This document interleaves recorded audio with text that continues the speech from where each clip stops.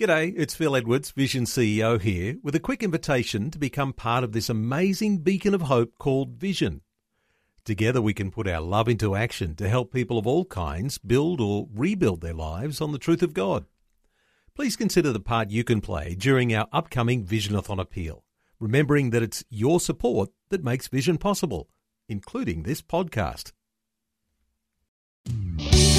Want to win in life's challenges? To know the will of God and have more passion for Him? Practical help right now with Tak Bhana and Running with Fire. When many people's lives can be described by hurry, worry, and bury, then this verse of Scripture becomes a real challenge. Philippians 4, verse 6, be anxious for nothing. This week we're looking at dealing with the whole area of worry and of casting all our cares upon the Lord. Yesterday we saw that one of the major causes of worry is a lack of faith, and that came from Matthew 6, 28 to 30. So why do you worry about your clothing? It goes on and says, consider the lilies of the field, O you of little faith. So faith, a lack of faith, causes us to worry. And so what we need to do to counter that is learn to trust God. And trusting God, I've found in my life, is often a choice. I remember a number of years ago facing a real challenge. And as I went into prayer, I just felt the Holy Spirit say to me, Tak, why don't you choose to trust God? So I remember just praying and declaring out loud and saying, Lord, I choose to trust you. Lord, I choose to trust you. I repeated it many times, and it greatly helped me. And I found a peace came, and the level of my worry significantly diminished. Brother Lawrence, that great writer of that book, The Practice of the Presence of God, he makes a fantastic statement. He said this, the trust we put in God honors Him and draws down great graces. That's a big statement. So what he's saying is that when we trust God in our trial, number one, we honor Him, it pleases Him, but also it releases tremendous grace or supernatural strength into our lives that helps us to handle the thing that we may be concerned or worried about. I mostly fly in large planes, especially when I go overseas, 300, 400, 500 seaters. Remember once traveling to a place in New Zealand called Whanganui. And so I got to the tarmac and I looked around and I thought, where on earth is my plane? Actually, it was right in front of me, a 19-seater. I could barely believe it. You couldn't hardly even stand in the place. It had these propellers. So I remember I confessed my sins quickly, closed my eyes, told the Lord how much I loved Him and trusted Him, and I just prayed for a safe flight to Whanganui. 19-seater is not exactly the kind of plane I like to fly in. But I had to learn even then to trust God in that situation. Here's a second major cause of worry, Matthew now 6:26. Look at the birds of the air. They neither sow nor reap, nor gather into barns, yet your heavenly Father feeds them. Are you not of more value than they? So the second major cause of worry I'd like to suggest is this, not understanding how much our Father in heaven cares for us and is going to look after us.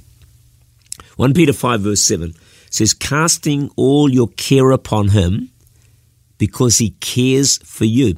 The Greek word for cast is epiripto, which actually means to hurl or to throw or cast something, often with force. Now the only other place this word is found in the New Testament is Luke 19:35, and this is enlightening. Then they brought Him to Jesus, and they threw their own clothes on the colt, and they set Jesus on Him. This conveys to us what it means to cast all our cares upon Him, upon the Lord. The idea is of flinging a garment, flinging excess weight off the shoulders of a traveler onto some other beast, for example, a donkey. And that's what Jesus wants you and me to do. He wants us to cast or throw all our burdens, the weights that are on us, and throw them onto Him. Why? Because He cares for us. He is our Heavenly Father. And I've discovered this. You and I are actually not designed by God to carry a huge weight of worries and anxieties. Because what happens, it can become too much for our nerves and too much for our emotions and too much for our body to bear. And if this stress and worry and anxiety continues on and on and on, guess what happens? Our system and body slowly begins to break down. And we know that the medical world now tells us that many illnesses are the result of excess worry and stress. And so those three words become even more real, don't they? Hurry, worry, and bury. But I hope this week we're helping you to avoid that being a description of your life. I remember a number of years ago, I suddenly woke up and had this big rash on my arms, and it really wasn't very nice. I'd been out for a meal the night before and we'd had some fish, and I thought, well, it must have been that fish that I ate.